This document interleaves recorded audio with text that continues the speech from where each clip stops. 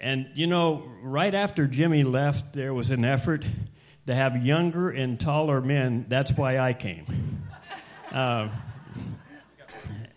So something wrong there. Something happened. Jimmy has an interesting ministry. He'll tell you about a roadside church in Ravenna. Started right after leaving here. And then also he has a neat ministry as a chaplain with the Akron Rubber Ducks. Now, why he allowed them to call them the Rubber Ducks, I don't know, but maybe we'll hear from that too. Jimmy, glad you're here. Wow. Hey. Oh, thanks. Cool.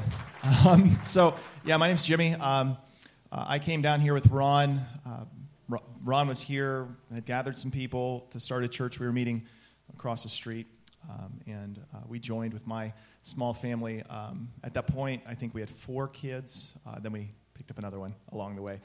So we have a big family. We have little ones. I brought one with me this morning, Cora. She's over there. Cora, raise your hand. Let me see you. She's hiding. Oh, there she is. There she is. So we adopted 3 kids from Cuyahoga County, and we were in the process of that when we were starting this church. So that's part of our story. My wife and my kids are actually up at the other church plant. We meet in a bowling alley at Bill White's Twin Star Lane, now called Spins because it just got sold. But we meet there every Sunday, and they do bowling at the same time as we're in there. So if you ever were to listen to a sermon that I'm preaching online, you actually hear pins falling in the background. It's crazy. It's just crazy. But it's cool because we're there. Like here, you guys are in the middle of the mall, and there's people walking around while you guys are singing and celebrating Jesus. While we're singing and celebrating Jesus, people are coming in and getting drinks from the bar. And sometimes sitting and listening to the gospel. And we just love that. The other week, they had a tournament, and 3 or 4 people that were at the tournament just came in and just sat because they were there for something else, and we were there for the gospel. So that's what I feel like my life is supposed to be about. That's what I know Ron feels like his life is supposed to be about, and that's what you guys are here, and that's what you're supposed to be about, is bringing the good news of Jesus Christ to the masses, not just having people come into your church that's somewhere set off to the side, but being in the middle of where they're at, I think is just so beautiful. And so God called me personally to, in a weird way, the chaplain of the Indians got my name. He was a friend of a friend of a friend, and heard that I was down in the Akron area, and called me and asked, hey, would you like to be the chaplain for the Akron Rubber Ducks baseball team? It's a AA team. That's a feeder team for the Cleveland Indians, if you didn't know that. Anyways, and I said, well, I don't know anything about baseball. Like, I literally, up to that point, watched maybe 3 baseball games my entire life. Not even joking. I'm not the sports guy. I might look like the sports guy. I'm not the sports guy. I run. That's not a sport. It's just what you do when somebody's chasing you, or in my case, when you want to do competition. So he talked for a while, and he's like, listen, the guys don't need a fan. They need somebody to come and bring them the gospel. And I hear you're okay at that, and would you care to do that? And I said, well, I'll try. And man, it was the scariest thing walking into the stadium that first day and introducing myself to guys that were my size but professional athletes. And then I just came to find out very quickly that they were just young men, just like anybody else, that were in search of meaning and purpose in their life. And for the past 4 years, I've had the privilege of bringing the gospel every Sunday, preaching a service for the home team down in the dugout while AC/DC's playing in the background. And last season, as a purple platypus is running behind me, and preaching the gospel in a dugout to 10, 12 guys who are just young men searching for purpose and meaning in their life. And then discipling them through, sometimes over a cup of coffee during the week as they're searching for meaning in their life. And then going over to the other side, I do the same thing with the visiting team when they come into town. I preach a service for them, and we pray together. And a lot of people think, okay, well, that's weird, right?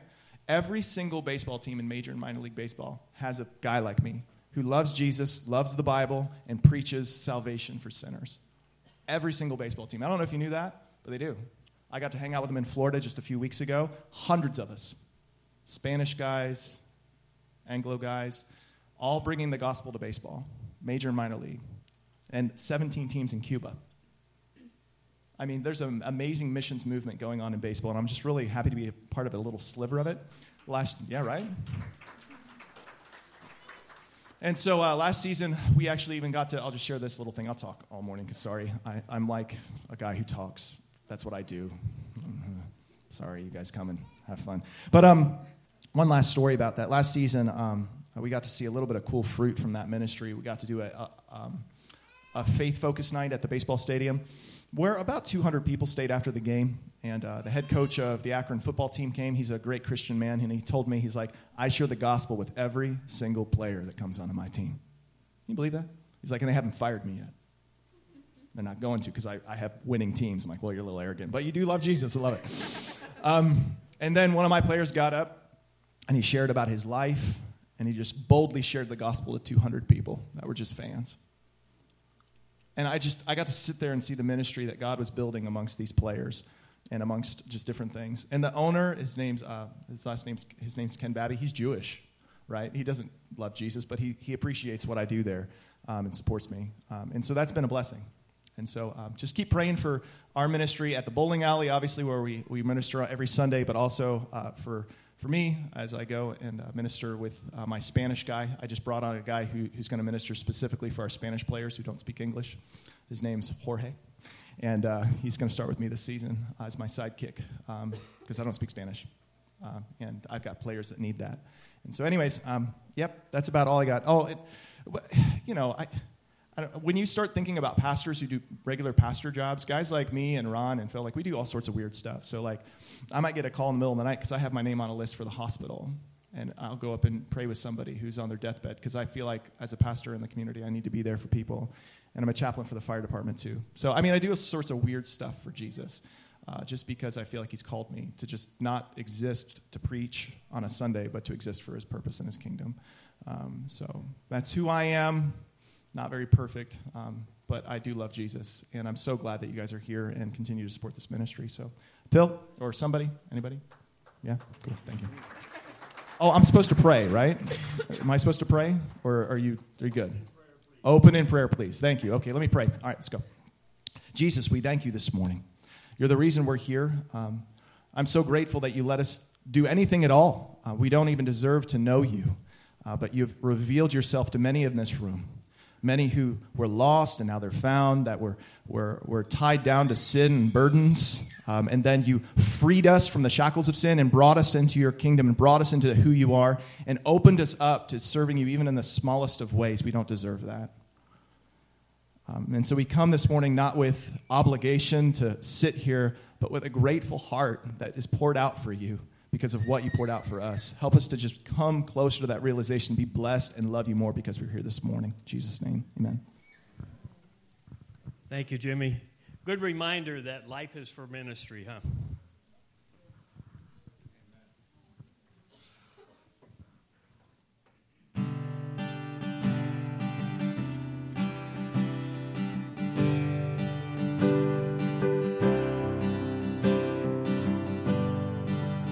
Are you hurting and broken within, overwhelmed by the weight of your sin? Jesus is calling. Have you come to the end of yourself? Do you thirst for a drink from the well? Jesus is calling.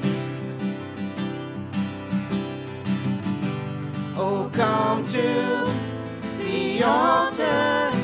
The Father's arms are open wide. Forgiveness was bought with the precious blood of Jesus Christ.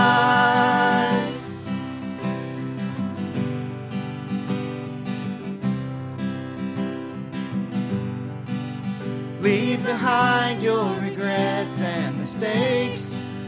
Come today, there's no reason to wait. Jesus is calling. Bring your sorrows and trade them for joy. From the ashes a new life is born. Jesus is calling. Oh, come to the altar. The Father's arms are open wide. Forgiveness was bought with the precious blood of Jesus Christ. Oh, come to the altar.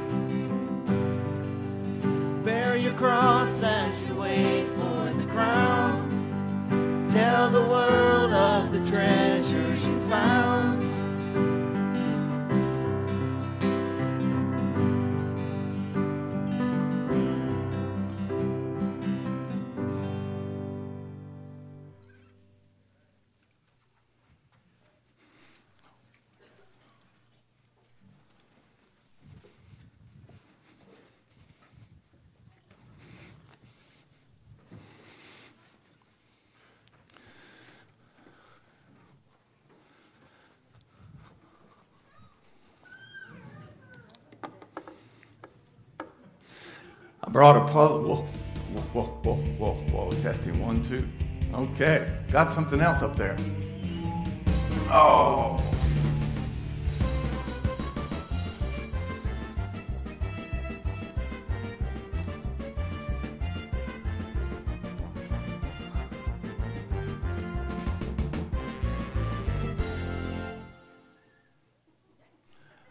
I think that was me, okay? I know it was. I remember the pain when I hit the ground.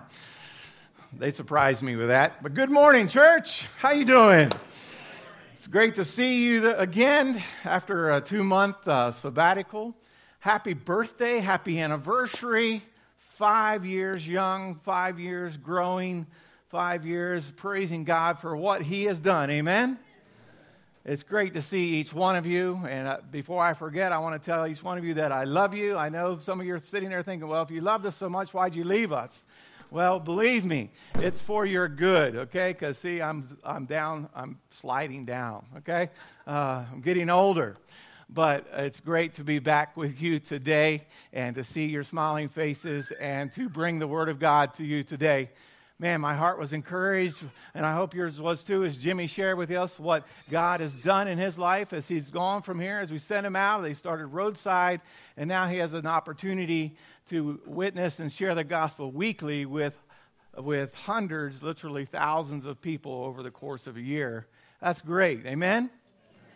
And he's keeping the main thing, Christ, the gospel of Christ, the purpose of the church. He's keeping that as his passion in his heart. And I just want to affirm you, brother, for what you're doing. God bless you. We're praying for you, and now I can pray more intelligently for you. So thanks for coming this morning and sharing. It's good to see you, and take our greetings to your family. Wonderful family. It's just great. And I look forward to hearing from others, too, this morning that are back with us all the way from New York. And it's great. It's great to have each one of you here. It's great to be here. This morning, I get about 30 minutes instead of 50 or 60 or whatever I normally take. And so I'm going to have to talk quickly, and I'm going to do my best to share with you from the Word of God what I believe God has laid upon my heart for today, the DNA of the body of Christ. And as we celebrate and as we think about what God has done and how He has brought this church together, let's go to the Word of God. Let's go to Ephesians chapter 4. And I would just say that Ephesians 4 is just Ephesians is an incredible epistle. It's kind of known as the Mercedes or the Rolls Royce of Paul's epistles. And if you were listening to Jimmy's prayer, he was extolling the virtues of the gospel and of Christ. And that's what the first 3 chapters are about in the book of Ephesians. And then the 4th chapter comes along with a therefore, and we'll get therefore in a minute. But I want to talk to you first about something that all of us have in our lives and in our bodies, and it's called DNA. The DNA of the body of Christ. But first, let's understand what DNA is. Okay, so let's watch this little video, a little science class. It explains to you how DNA works in the body. Stated Clearly presents, what is DNA and how does it work? DNA, also known as deoxyribonucleic acid, is a molecule. It's a bunch of atoms stuck together. In the case of DNA, these atoms combine to form the shape of a long, spiraling ladder, sort of like this one here. If you ever studied biology or saw the movie Jurassic Park, you probably heard that DNA acts as a blueprint or a recipe for a living thing. But how? How on earth can a mere molecule act as a blueprint for something as complex and wonderful as a tree, a dog, or a dinosaur? To help answer that question, let's first take a quick look at amino acids. Amino acids are tiny little chemicals inside our bodies that are so important, they're often referred to as the building blocks of life. There's about 20 different kinds, each with their own unique shape. The neat thing about them is they can be attached to each other kind of like Legos to produce an endless variety of larger particles known as proteins. Amino acids make up proteins. Proteins, along with other chemicals, combine to form living cells. Cells make up tissues. Tissues make up organs, and organs, when they're all put together and functioning, of course, combine to form living creatures like you and me. These proteins that make up our bodies, and keep in mind there's millions of different kinds of proteins, they each have to be formed in the perfect shape in order to function. If they're the wrong shape, they usually won't work. That's where DNA comes in. DNA does a lot of interesting things, some of which we don't fully understand, but one of its main and most well understood functions is to tell amino acids how to line up and form themselves into the perfect protein shapes. In theory, if the right proteins are built at the right time and in the right place, everything else from cells to organs to entire creatures will come out just fine.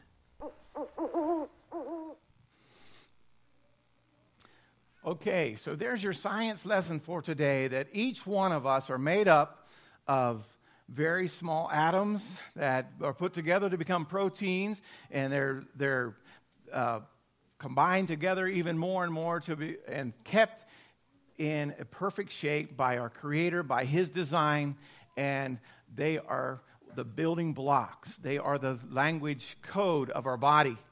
And this morning, let's keep those thoughts in mind as we talk about the DNA of the body of Christ, because God is a master designer, amen? And as He has created the body, so He has created the church, and He has ordered it and designed it in such a way that it also grows up into a body that can build itself up, that can reproduce.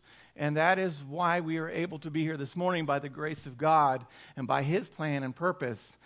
And as I said earlier, I brought a puzzle along, okay? This puzzle is kind of like designed for 1 to 5 years, okay? Now, being blonde, I got a puzzle once, and it said 2 to 4 years on it, and after a year and 6 months, I gave up because I just couldn't figure it out. But, I figured it was the right puzzle for me. It's supposed to take 2 to 4 years. No, just kidding. All right, this puzzle this morning has about 6 pieces in it. And through the sermon, we're going to ask those pieces, not yet, to come forward. But we're going to look at the puzzle pieces as building blocks of the church, okay? You with me? But first, again, let's go back to Ephesians chapter 4. I feel God has led me to look at this as the building blocks of the church. And for some of you, it may challenge your theology just a little bit. And for others of you, you may say, hey, I get it. And I hope that it generates a lot of dinner conversation. Not only today, but in the weeks and months and years to come. Because this is so exciting for me as I look at the paradigm of the church, as I look at how God has designed the body of Christ, and how we have seen God move and build and grow the body of Christ here at Wellspring. Not simply here, but we have seen it go from here and in a reproducing way. And so this morning, let's turn to chapter 4, and we go here and take a look. Starting at verse 1 of chapter 4, it says, I therefore, Paul's talking, a prisoner of the Lord, urge you to walk in manner worthy of the calling to which you have been called, with all humility and gentleness, with patience, bearing with one another in love, eager to maintain the unity of the Spirit in the bond of peace. There is one body and one Spirit, just as you were called to one hope that belongs to your call, one Lord, one faith, one baptism, one God and Father of all, who is over all and through all and in all. I want to pause right there just for a second. Let's ask God for understanding of what we're looking at here, because Paul he's doing a therefore, and he wants us to see what it's there for. So let's pray. Father God, we just ask you, Lord, to open our eyes, open our ears, open our hearts, give us understanding to what your word is saying this morning.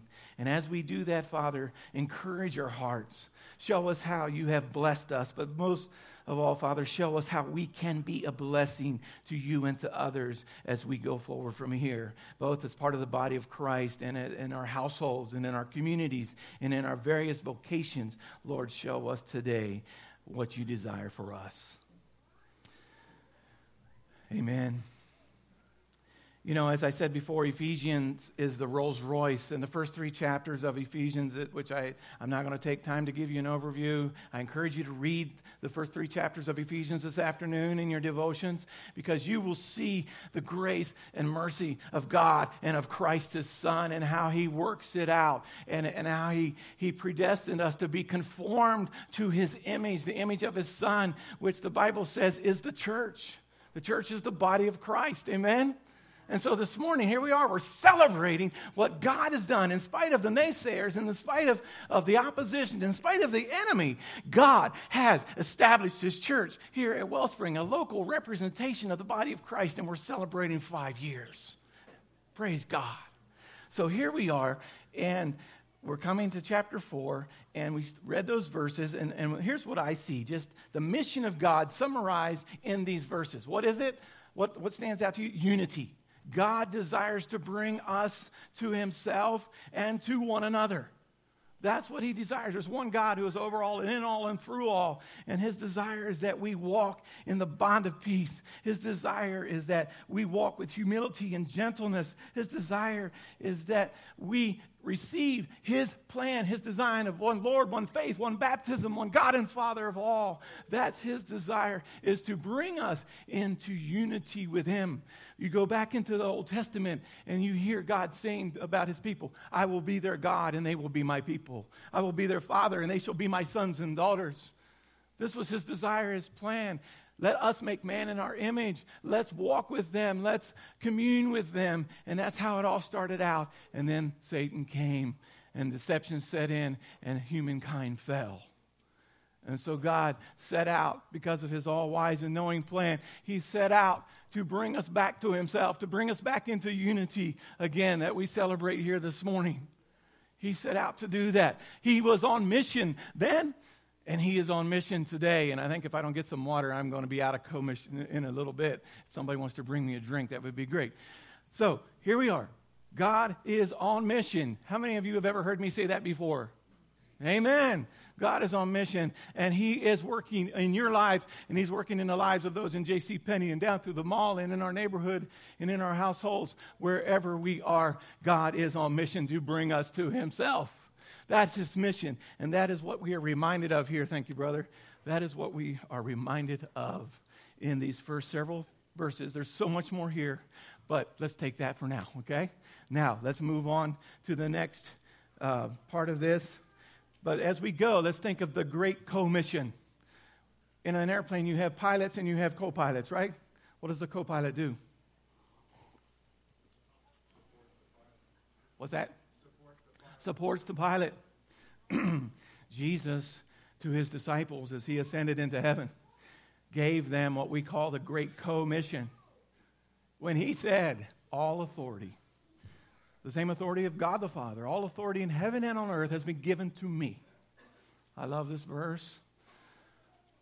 Go, make disciples into all the world, teaching them to observe everything I have commanded you. And lo, I am with you always, even till the 21st century or beyond, okay? And beyond. Not an or, but an and. I want you to think with me in and terms this morning, not simply or terms, but and terms. I am with you, and I am with you always. As people of the Great Commission, being on mission with God, we go. What to do to make disciples. With what? With the message of Jesus. And that's what I want to talk about briefly here, because in verse 7 and beyond, we see Paul alluding here to the message of Jesus. What does he say? Verse 7, but grace was given to each one of us according to the measure of Christ's gift. Let's just unpack that just for a second. That's so exciting. God gave us his grace in Christ. Christ came, and you read the story and the high points for the praise of his glory. He sent his son, Christ, and you walk through the book of Ephesians and you see that we who were once far away have now been brought near. We who were desperate and destitute and without hope and having no way to get to God, Christ came, and in his grace, he invited us to come to him. He was sent from the Father, and he came to bring you and I to the Father. That's the grace of Jesus. Ephesians 2, 8, 9. For by grace are ye saved through faith, and that not of yourselves. It's a gift of God, not of works, lest any man should boast. Paul was kind of setting the stage up for what he's laying out here. Let me remind you, the Lord wants to walk with each of us. He wants to be a father to his children. That's what he wants. And so the message of Christ was to bring the good news. And Jesus began preaching by saying, what did he say? Repent, for the kingdom of heaven is near. That was Jesus' primary message. It's a little bit different than the message we hear that Jesus is giving today. And he is giving this one, come to me, all you are weary and heavy laden. But Jesus began his teaching message with a kind of a prophetic bent. Repent, for the kingdom of heaven is near. The kingdom of heaven is greater than your kingdom. The kingdom of heaven is greater than that circle of you. And Jesus was calling all of the world and all of us to come, repent, because the kingdom of heaven is what is eternal. Are you with me? The kingdom of heaven is the eternal kingdom. Jesus came, sent by God, to come and call us to repentance. And he gave us the gift of grace that we celebrate on the cross. Today is Palm Sunday. Jesus was heading towards Jerusalem for his final act of grace on earth, where he took your place and he took my place on the cross. And he was wounded for my transgressions. He was bruised for my iniquities. He wore the crown of thorns. He took the stripes for me and for you, in my place and in your place. And that was his message, was to repent, for the kingdom of heaven, the eternal kingdom is near. Come to me. And that was his message. But he said, in his grace, we see that. But it doesn't just talk about his grace. It talks about his gifts as well. Look at this verse again.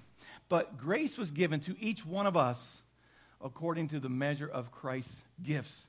Therefore it says, when he ascended on high, he led a host of captives and he gave gifts to men. I've noticed in commentaries that they skip over the first part of chapter 4 because they're uncomfortable with it. And high church and traditional church wants to kind of quiet this down because it goes on saying, he ascended, and what does it mean? But he had also descended into the lower regions of the earth. He who descended is the one who has also ascended for above all the heavens, that he might fill all things. So Christ, in all his authority, in his job that he was given by the Father, he came and he descended and he rose again. And he led captives in his train. He has called us. He has captured us. He has brought us victoriously into the kingdom of God, which is already here, but not yet. Okay? Now, look at the next one. Verse 11. Key verse for today, folks. Key verse for a church. Key verse for a church that wants to grow and build. And look what it says in verse 11. It says, and he gave the apostles, the prophets, the evangelists, the shepherds, and the teachers. 5 types of gifting are mentioned here. 5 types, okay? What to do? To equip the saints for the work of ministry, for the building up of the body of Christ, until we all attain to the unity of faith and the knowledge of the Son of God, to mature manhood, to the measure of the stature of the fullness of Christ. I'm going to stop there for a little bit and talk about that, unpack that for us a little bit. And as we do that, here's what I want us to ask the question. We've talked about the message of Jesus, and he came and he, with his grace, and he brought the way for us to be brought to God and to have fellowship with him.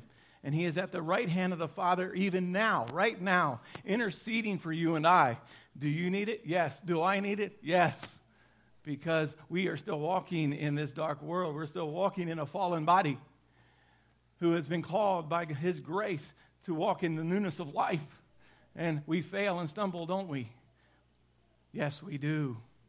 But we're here this morning by divine appointment because God wants to remind you that in his grace, he has given you gifts. He has given you the building blocks to become a body, to be part of the church of God that is the witness and the light of the world. as Jesus told his disciples, you are the light of the world. What was he saying if he didn't back it up with the preparation and the DNA? Okay, I'm going to invite some people here to come and help me here as I talk about this DNA. Let's look first at what he says. He gave the apostles. Well, what is an apostle? What is that apostle? Well, sir, they stopped when the book was canonized. There's no longer apostles. Let me challenge that thinking just a little bit this morning. Didn't the disciples elect another apostle to take Judas's place? What was his name? Matthias. Thank you. Okay, so that'd be 12, right? Where's Paul come into the picture? He's 13. Why? That throws us off a little bit because there's only 12 apostles. But Paul identifies himself clearly as an apostle of Jesus Christ. And yet, the argument is they were super apostles. They could do miracles and all of that good stuff. And they were part of the writing of the canon of Scripture. I get that. I take that into consideration. But at the same time, he gave some to be apostles for the building up and the equipping of the saints and for the church. Well, what is an apostle? Let me just give you kind of a layman's term for an apostle. One who organizes around sentness. Did Jesus, was he sent? Was he an apostle? Yes. He came and he told Peter, I will build my church. He was functioning as an apostle. But he also came as a prophet. He said, I don't share anything with you unless the Father gives me the words to say. And he called us to love the Lord our God with all our heart, soul, mind, and strength. And to love our neighbor as ourselves. Are those not standards? Are those not things that we are called to do by Christ himself as a prophet? But he was also an evangelist. Come to me, all you who are weary and heavy laden. I am the bread of life. I am the water. I'm the light of the world. Come to me. Last week you heard about the woman at the well. Was Jesus an evangelist to her? Yes, he was. He invited her to come, and she invited the city to come. But Jesus was also a shepherd. John 10, I am the good shepherd. And he was also a teacher. We see that in Matthew 5, 6, and 7. The crowd following him, and he went up on a mountain, and he sat down, and he taught them, blessed are the poor in heart. So we see Jesus operating in a fivefold ministry. Amen? Are you with me? You got this? Okay? And he commissions then the church to come after him. And to the church he gave the gifts of apostle, prophet, evangelist, shepherd, and teacher. Would you bring the person who I have given, would you bring me an S? Would you bring me an S? Okay. That's one of the pieces of the puzzle. Thank you, Marty. What does that piece stand for?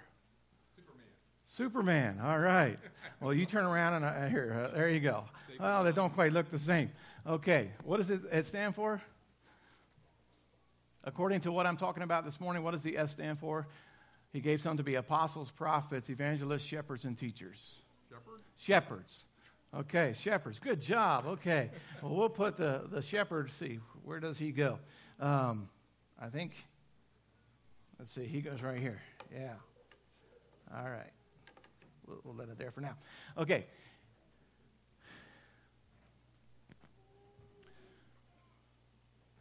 With purpose, I chose people this morning to bring me those. Because let me talk to you a little bit about the shepherd. I'll jump around a little bit here. The shepherds cultivate a loving and caring community. That's what we want in church. They protect and maintain the relational glue. They're the ones among us who work in healing. What do I mean by that? Nurses, doctors, first responders, police, human resources, HR people. These are those who God has called and set apart to serve as shepherds. And as you see this morning, when I look at Wellspring, I see glimpses of Jesus' DNA here. I see glimpses of shepherding in Marty and in others, because they care about the community of the church and they want people to be healthy and happy. And that's our brother Marty. Amen? He is a son in that line, and I have a wife in that line where this aspect, this dynamic of shepherding is natural, and they gravitate towards it. Okay? I'd like for somebody to bring me the next one, an E. Let's talk about evangelism. Okay? I think the evangelist went home. We've silenced now. I'm just kidding. Oh, he's preaching down the street. Okay. All right. Thank you, Derek. All right. What does this stand for? Evangelist. Derek, tell me what you're involved in this year that you've never really been involved in before. It's coming in September, but you're pretty excited about it. What is that? Starts with a Revive. Revive Ohio. And what is Revive Ohio? Revive Ohio is where groups of churches come together and just go out in the community and spread the word of Jesus. You know, how can we pray for individuals? How can we be a light in their life? That's the concept, is getting out into the world and sharing Jesus. Now, did I prompt him at what to say? Absolutely not. He spoke from his heart. Thank you, brother. All right. When I look at Eric, I've watched him grow over the last 6 years, and I've watched him desire to be mentored, and I've watched him desire to be a father who cares for his children, but I've also seen his heart begin to beat with evangelism. But I've seen that also in Becky and in Carrie and others where they want people to hear about Jesus, and they want people to come and be part, and they're naturally recruiting because they can't keep quiet. Okay? Those are some of the characteristics of evangelists. Inspirational, they recruit, they maintain a commitment to the gospel theology. Jimmy's an evangelist. Did you see that this morning? It's all about the gospel. And he loves to talk about it. But is he just an evangelist? No. But he is predisposed that way quite a bit. Okay? He may be disagreeing with me, but that's all right. We can take it up after the service. All right. But these are the mobilizers, the recruiters, the sales and marketing, the dealers, the journalists, and the networkers. People who love to network are predisposed this way. Did you know that your DNA in your body is 99.9% like everybody else's in their body? It's just there's a few genes in each one of you that give you different hair color, different eyes, make you unique. Okay. Why do I say that right now? It has a purpose in the church. We're all humans. We all have a lot of similar tendencies, and yet God has chosen to gift us and make us slightly different as part of the DNA and building blocks of the church, where you may approach things slightly different than someone else, but you have a very similar bent, a very similar gifting, because God has you functioning in that way. Let's keep going because I'm running out of time. Would somebody please bring me a P?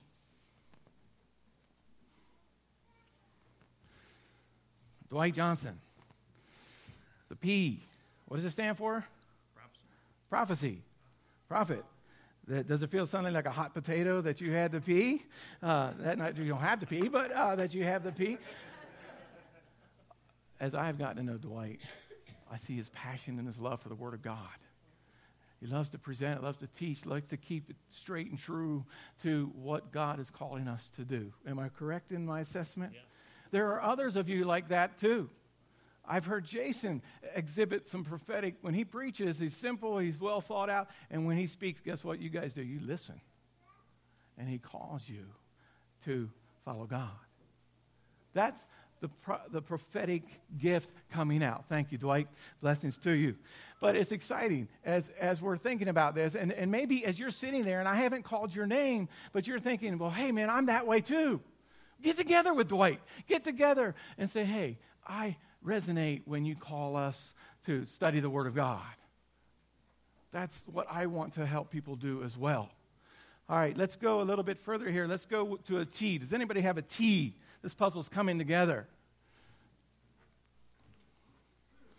Phil, what does that stand for? Tiger. Teacher. Tiger. Yeah, tiger. Teacher. You know, He's the eye of the tiger right here, buddy. Okay. But as you have listened to Phil's sermons, as you have heard him develop and expound, and is he not a God-given, natural gifted teacher? Amen. God bless you, Phil. But there are others of you who are teachers as well. I was looking for some others if I couldn't find Phil this morning to give this to. But God has given our congregation teachers, and he is stirring this gift, this bent in others of you as well.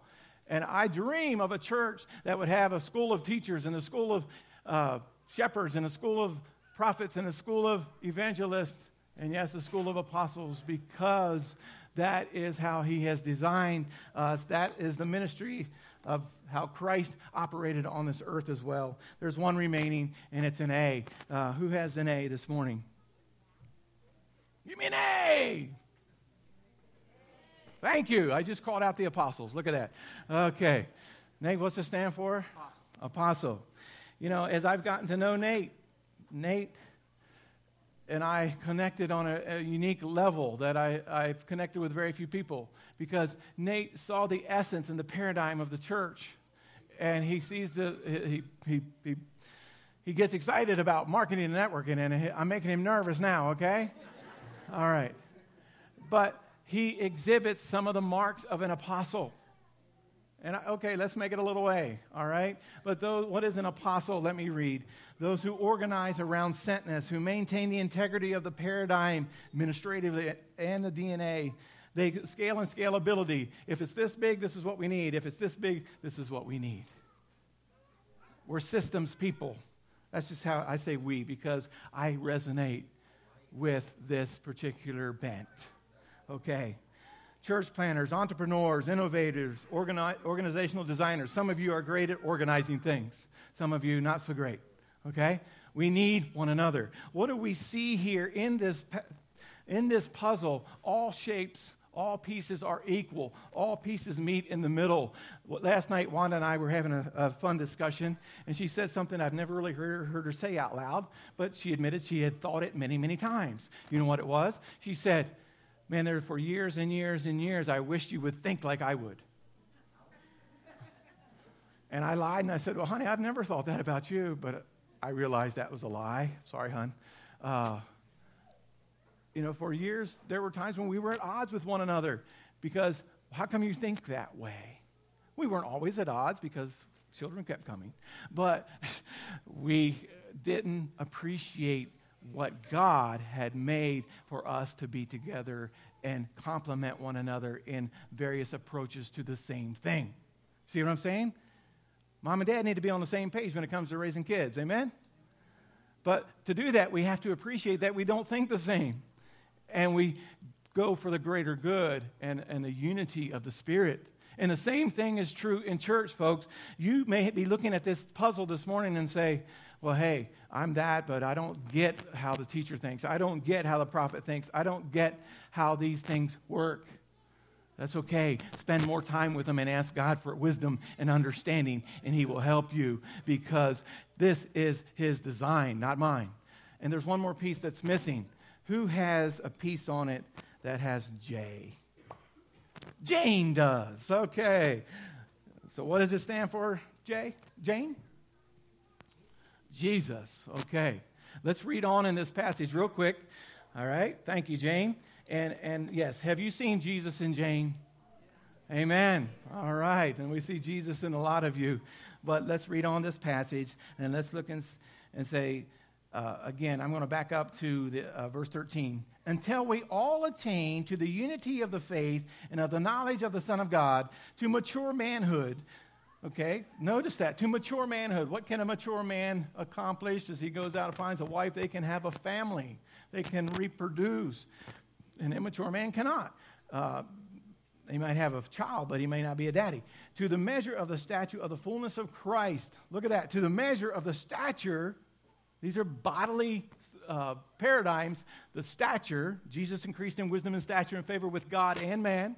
stature of the fullness of Christ, so that we may no longer be children, tossed to and fro by waves and carried about by every wind of doctrine, by human cunning, by craftiness and deceitful schemes. The world has plenty of that to throw at us, amen? Rather, speaking the truth in love, sounds like a prophet coming on, we are to grow up in every way into him who is the head, into Christ Jesus, who is the head of the body, from whom the whole body, joined and held together by every joint with which it is equipped, when each part is working properly, makes the body grow so that it builds itself up in love. Amen? Wow. God's design for the church, the DNA of the body of Christ is seen right here. Now, you may be sitting there thinking, well, what about the gifts of serving and giving and faith and prayer and all of that? Those are mentioned as gifts. But those gifts help to flesh out these gifts. These are fundamentally necessary to be growing as the body of Christ. Sad to say, many times we look at this. You've heard of the saying, there's an elephant in the room, and we don't want to talk about it. Here you see there's an ape in the room, and we don't want to talk about it. Traditionally, the churches in America, by and large, many of them have focused on shepherding and teaching about Jesus. And they're only half healthy. Many of them have not succeeded because Jesus gave a fivefold ministry. It says it very clearly right here in Ephesians chapter 4, that when he set up his church, he gave some to be apostles and prophets and evangelists and shepherds and teachers. We need all of these functioning in the church in the 21st century because God has not changed. His Spirit has not changed. God is not willing that any should perish, but that all come to repentance. And for a church to be growing and building and healthy and reproducing, what does it need? All of these and all of you. So I'm excited today about Wellspring, and I'll tell you why. Yes, I have stepped away from the pulpit, from being your church planter, pastor. But I know, like Jesus told his disciples, that the things that have happened in the first 5 years, we'll see even greater things if you will stay faithful to the calling that he has on your life, following Jesus, speaking the truth. Why are we a Bible church? Because we want to hear the word of the prophets. We want to be on mission with God. That's why we're in the mall. That's why we're an incarnational church. That's why we want people to encounter Jesus. That's why we want to embrace community, because we want to be shepherded here. But we also want to engage culture because that's what we do as an apostolic, prophetic, evangelistic, shepherding, teaching church. And that's what Christ intends. So that we grow up and that we become mature. What keeps us from not becoming mature, but is when we become the center of our universe instead of the kingdom of heaven. When we are worried about all those things that Jesus said not to worry about, but he said seek the kingdom first, and all these things will be added unto you.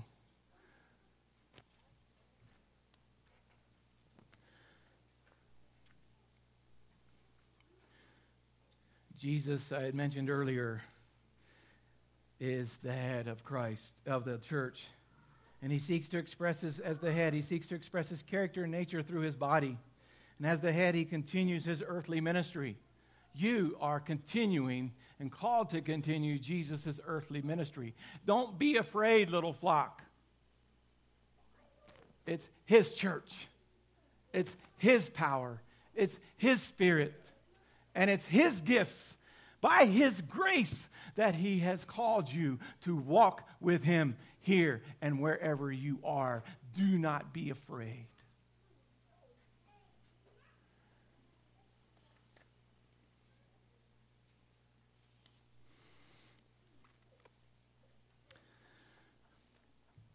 There's a fellow named David Prowse. Do you know who he is?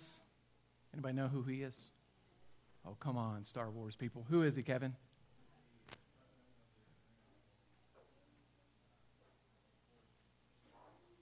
Who? No, Prowse. Yeah, I hinted with Star Wars. He played Darth Vader. Oh, yeah. How many of you are Star Wars fans? Come on. There he is. David Prowse. Okay, that's what he looks like. You know, he realized that he didn't really have to say his lines because his voice was so distorted.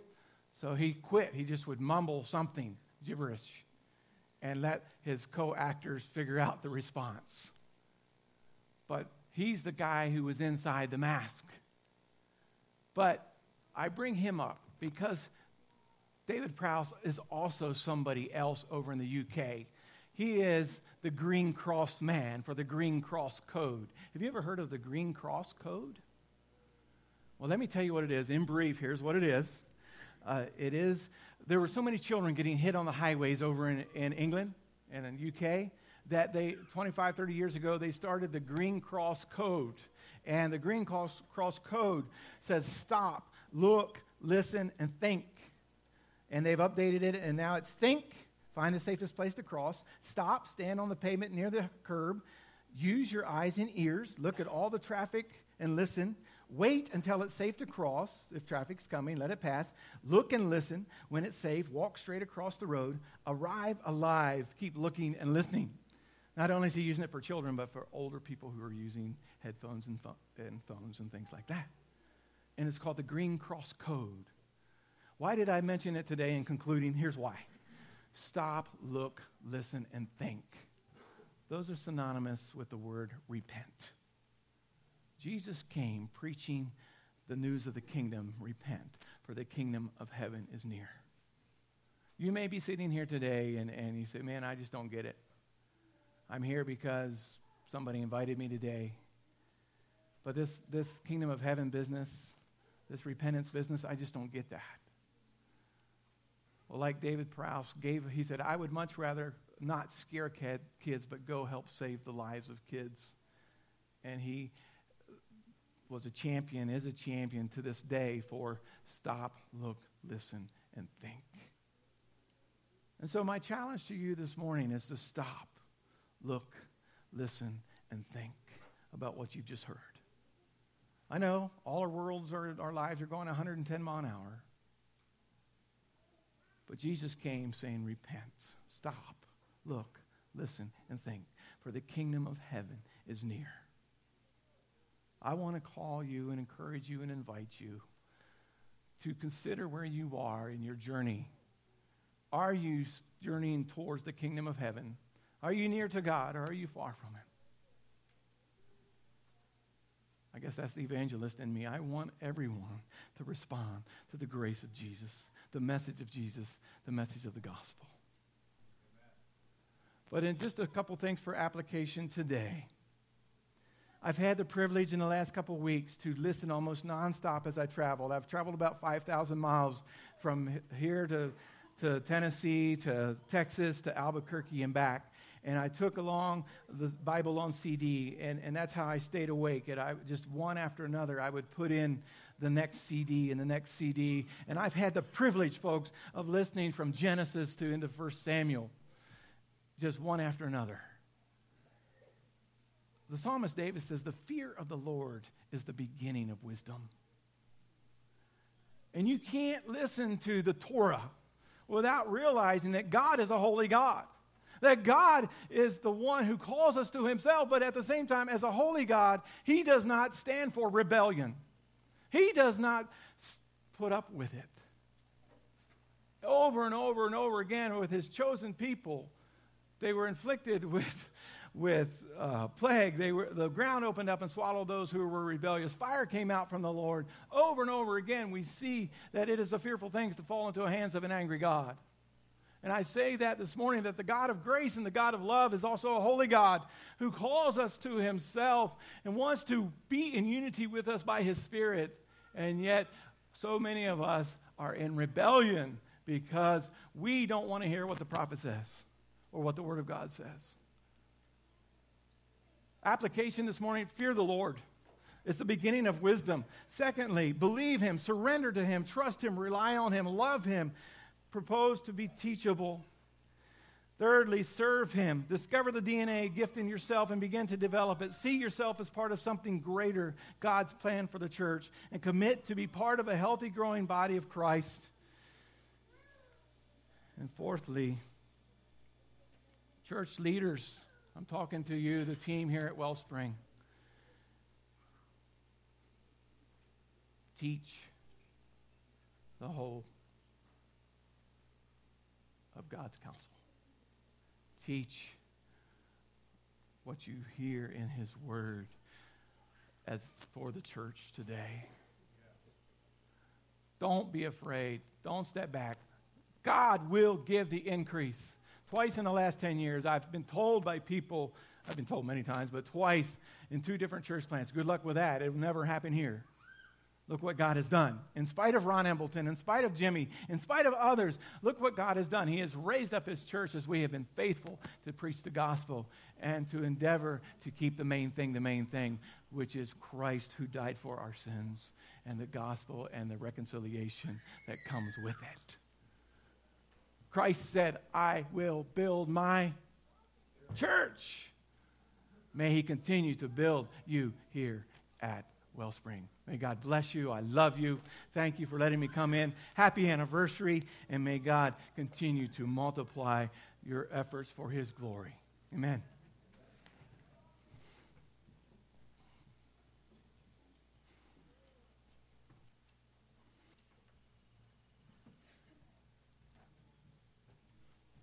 Please stand if you are able.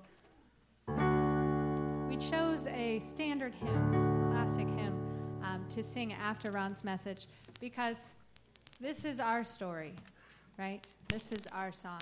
So let's sing it to him this morning.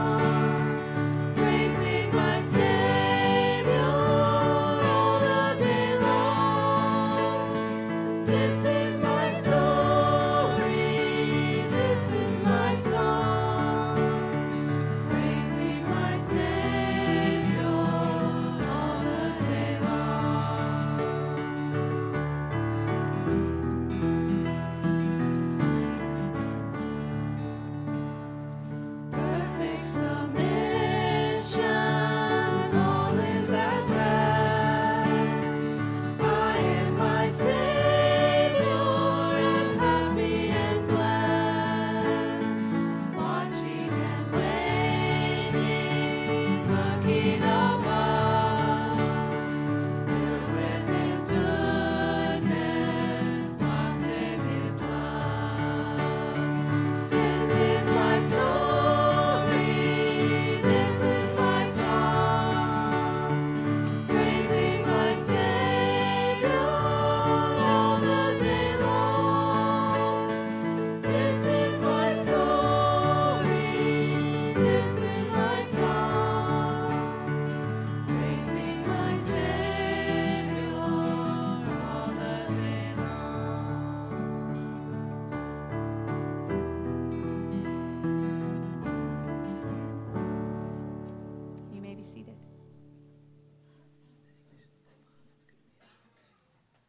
All right. Thank you for a few more minutes of your attention. Chris Dewar, who left from here to be a Plant City Church, intended to be here. I have not seen him come in yet. He is coming from Canton, and I know he had to stop in and do some things this morning. So if he arrives, we'll introduce him at that point. So we're going to move in. I'd like to introduce Aaron Catalis. He's from Faith Bible Church. Aaron, personally to me, has been a brother and a mentor to me, and I've known him a rather long while in my short life. And so look for an update from him and what he's been doing since he left from us at Wellspring. Thank you, Nate. Lost connection. Oh, there we go. Yeah, boy, I remember coming to Alliance in 2008 to be the assistant pastor at Mount Pleasant Baptist Church, and that's where Nate and I met. So going on 10 years. So thank you, Nate, for inviting me back.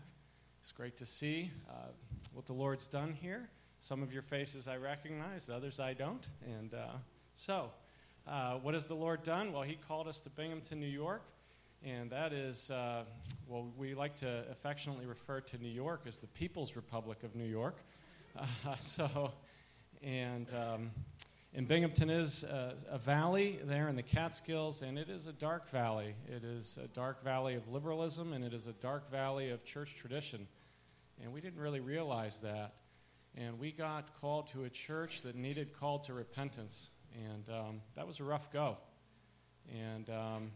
But the Lord did that miracle last Sunday night. The church repented, and they are headed, I think, to a glorious rebirth, and will be restarted, relaunched next fall as Harvest Bible Church Binghamton. And so we're excited for that. And so that was what the Lord called us there. In a sense, I guess it was a bit of a prophetic ministry, a bit of a John the Baptist type ministry. Didn't quite want that, but that's what the Lord had. So we are now in transition. We have, through the organization of Harvest Bible Fellowship and a pastor, Pastor Steve from Harvest Union County in Lewisburg, Pennsylvania, they are going to be continuing on. Steve is kind of an apostle-type guy, and that's what that church needs now. And we are headed to the Pittsburgh area. And so our house just sold in a week, sold for $7,000 more than we asked, so that was an incredible blessing.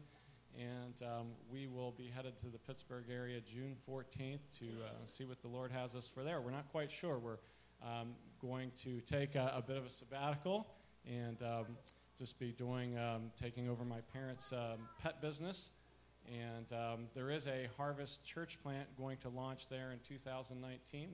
We're praying about what the Lord might have for us as far as involvement in there. So, not sure what's ahead, but we know our God is good, and He has provided and cared for us these many years and will continue to do so.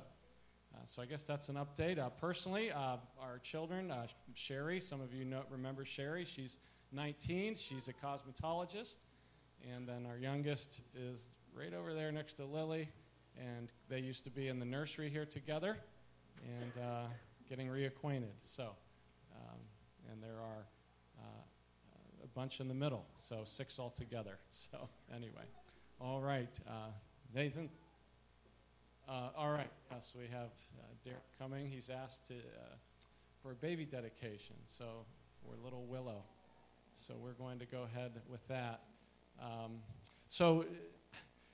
Again, I met Derek and Casey at Mount Pleasant, and I don't know, when that was right at the same time, right?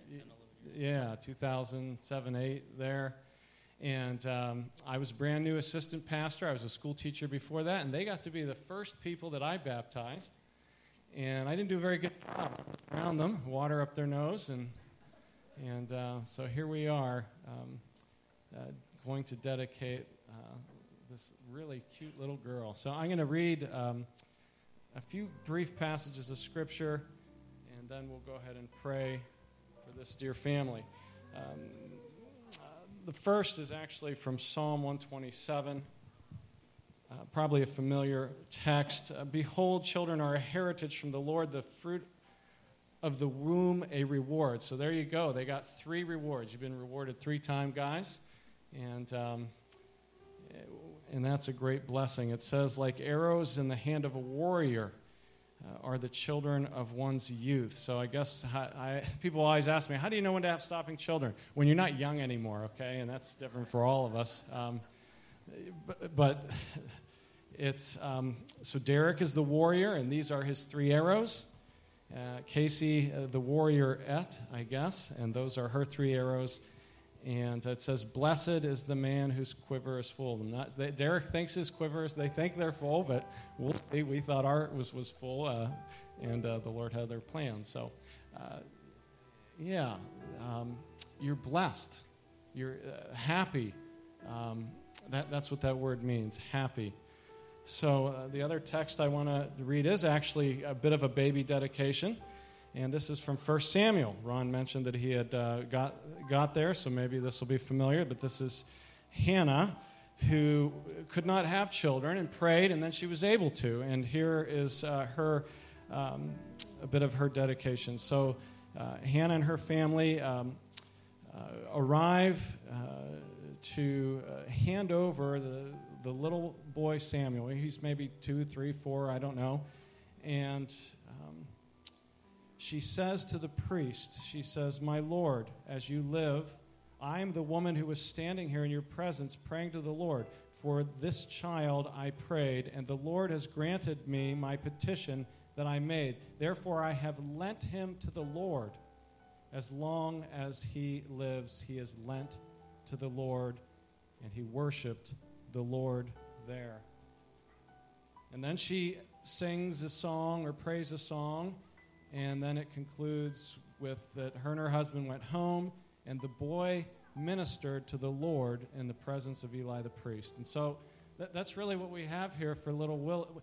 When we dedicate this baby, we're in a sense lending him to the Lord. The Lord has given them this little sweet child, and now they are dedicating or lending him her back to the Lord. And in a sense saying, we're going to do everything we can so that this little child will grow up and minister to the Lord, worship the Lord. And we're actually calling on you now as their church family to support them in this. Well, I think she's saying be quiet and get on with this. So let's pray. Gracious Father, we love you. I thank you for all that's gone on this morning, for the testimonies, for the message, the music. And I thank you for this dear family, and I thank you for this little girl. And I just pray that this church and Derek and Casey, Lord, would just be overshadowed by your Spirit as they would come together and minister to this little girl, and that Willow would be lent to you this day in a special way, that she would grow up to be a worshiper, a lover of the Lord Jesus. And we know that you have just knit her together, and you love her, and you paid for her sin long ago, Lord Jesus. Today we give her back to you. In Jesus' precious name, amen.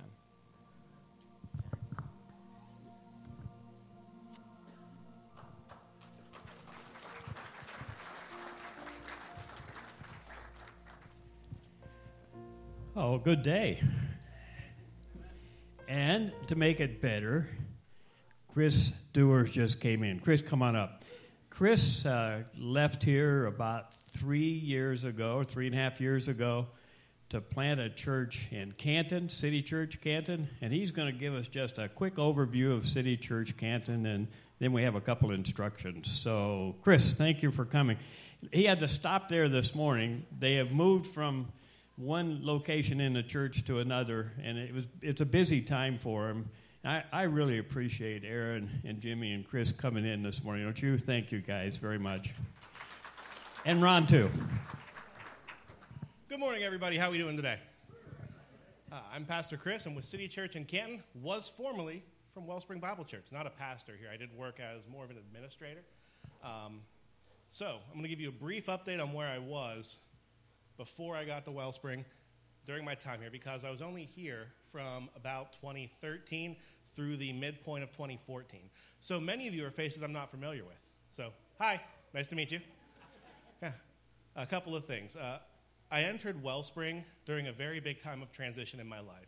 I had been a pastor at another local church. I had to choose to leave that church for a number of different reasons that had happened. And my wife and I were just floored. I had been a pastor for about 6 years at that point, 7 years at that point. A large portion of my identity was tied up in being a pastor, and I didn't know what I was going to do. I didn't know who I was. My wife was about a month away from having our first child at the time. We have 2 now, by the way, in case y'all didn't know. I got 2 girls. We were 1 month away from having our first child, and I was basically spiraling downwards a little bit. I didn't know what to do. We were looking for a church to be a part of, and I used to be in the CMA. And so on the CMA's website at one point, Wellspring was listed as a church plant they were supporting. And I'm like, this is interesting. So we left that church on a Wednesday, and on Sunday we were here. And Pastor Ron took me out to lunch directly after the service. And in that moment, in that time, he helped me remember who I am. He said, okay, so you're not a pastor now, right? Yeah. But you're still a husband to your wife, Christy. Yes, I am. And you're about to be a dad, right? Yes, I am. He's like, well, and you're still a servant of Jesus, right? Yes, I am. He's like, okay, you've got plenty of identity right now. You've got a lot. So in that time, I actually was able to really quickly start healing from some of the hurt I had gone through. Very quickly started planning on moving back into Canton and replanting in Canton. I love the city there, and I love the people. And so my current associate pastor and I started planning on how to plant into Canton.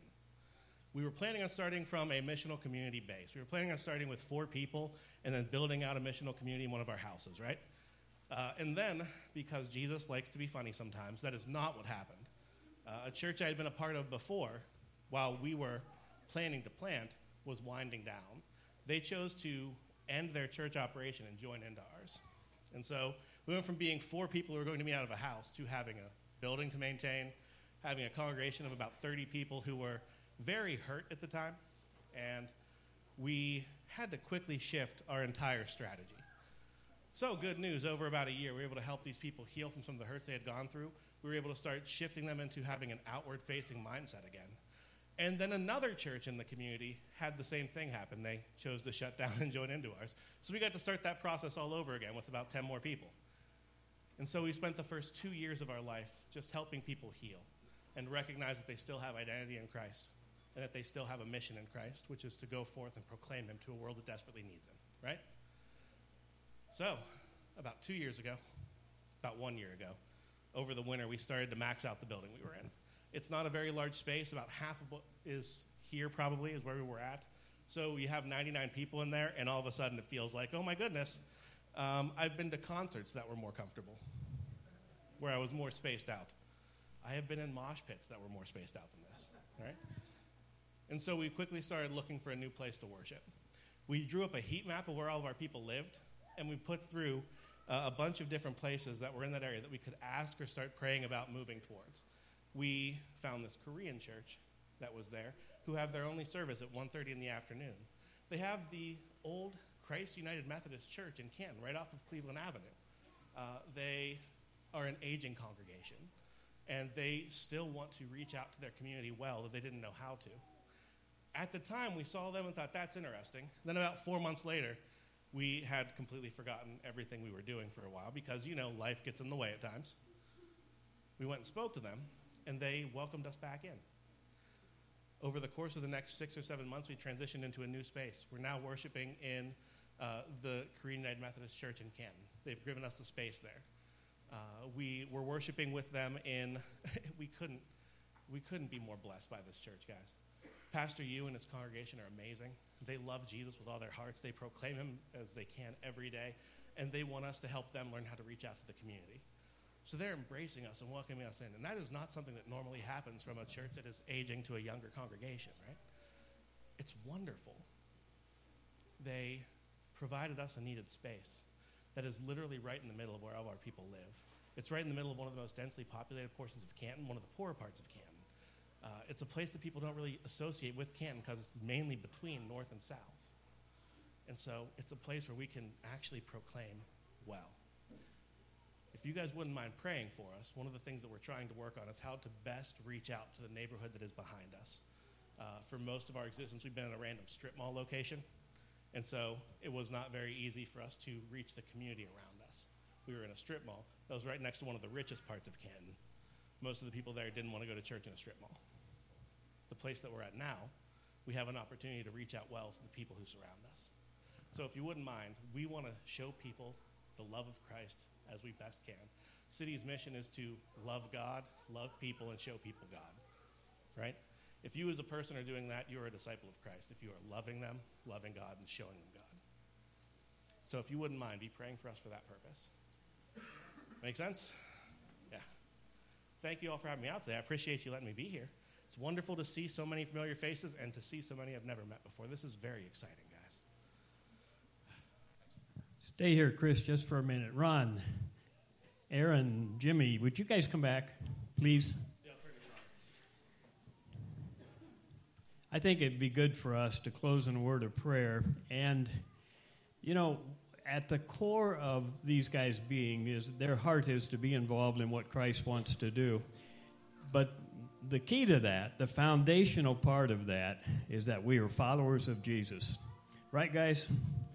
We are followers of Jesus. And sometimes that can get lost. And so let's pray together. And maybe you'd just stand with me as we pray. And let's pray for these four men, and let's pray for their ministries and for what the Lord will do with them, and then for Wellspring as well. Would you pray with me?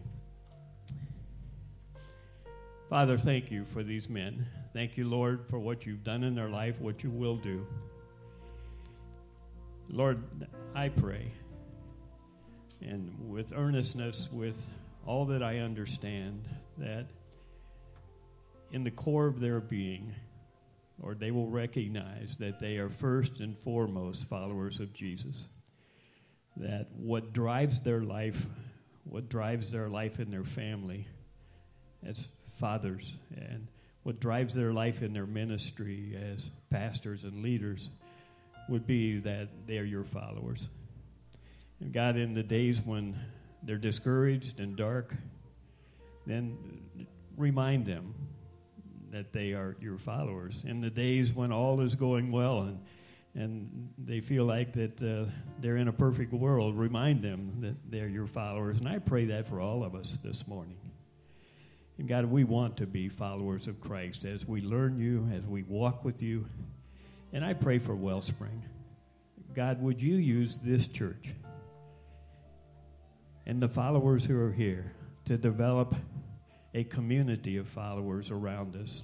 Lord, help us to reach our world in the name of our precious Savior, the Lord Jesus, who saved us and keeps us. Amen. Thank you, folks. We'll give you a word of instruction in just a second.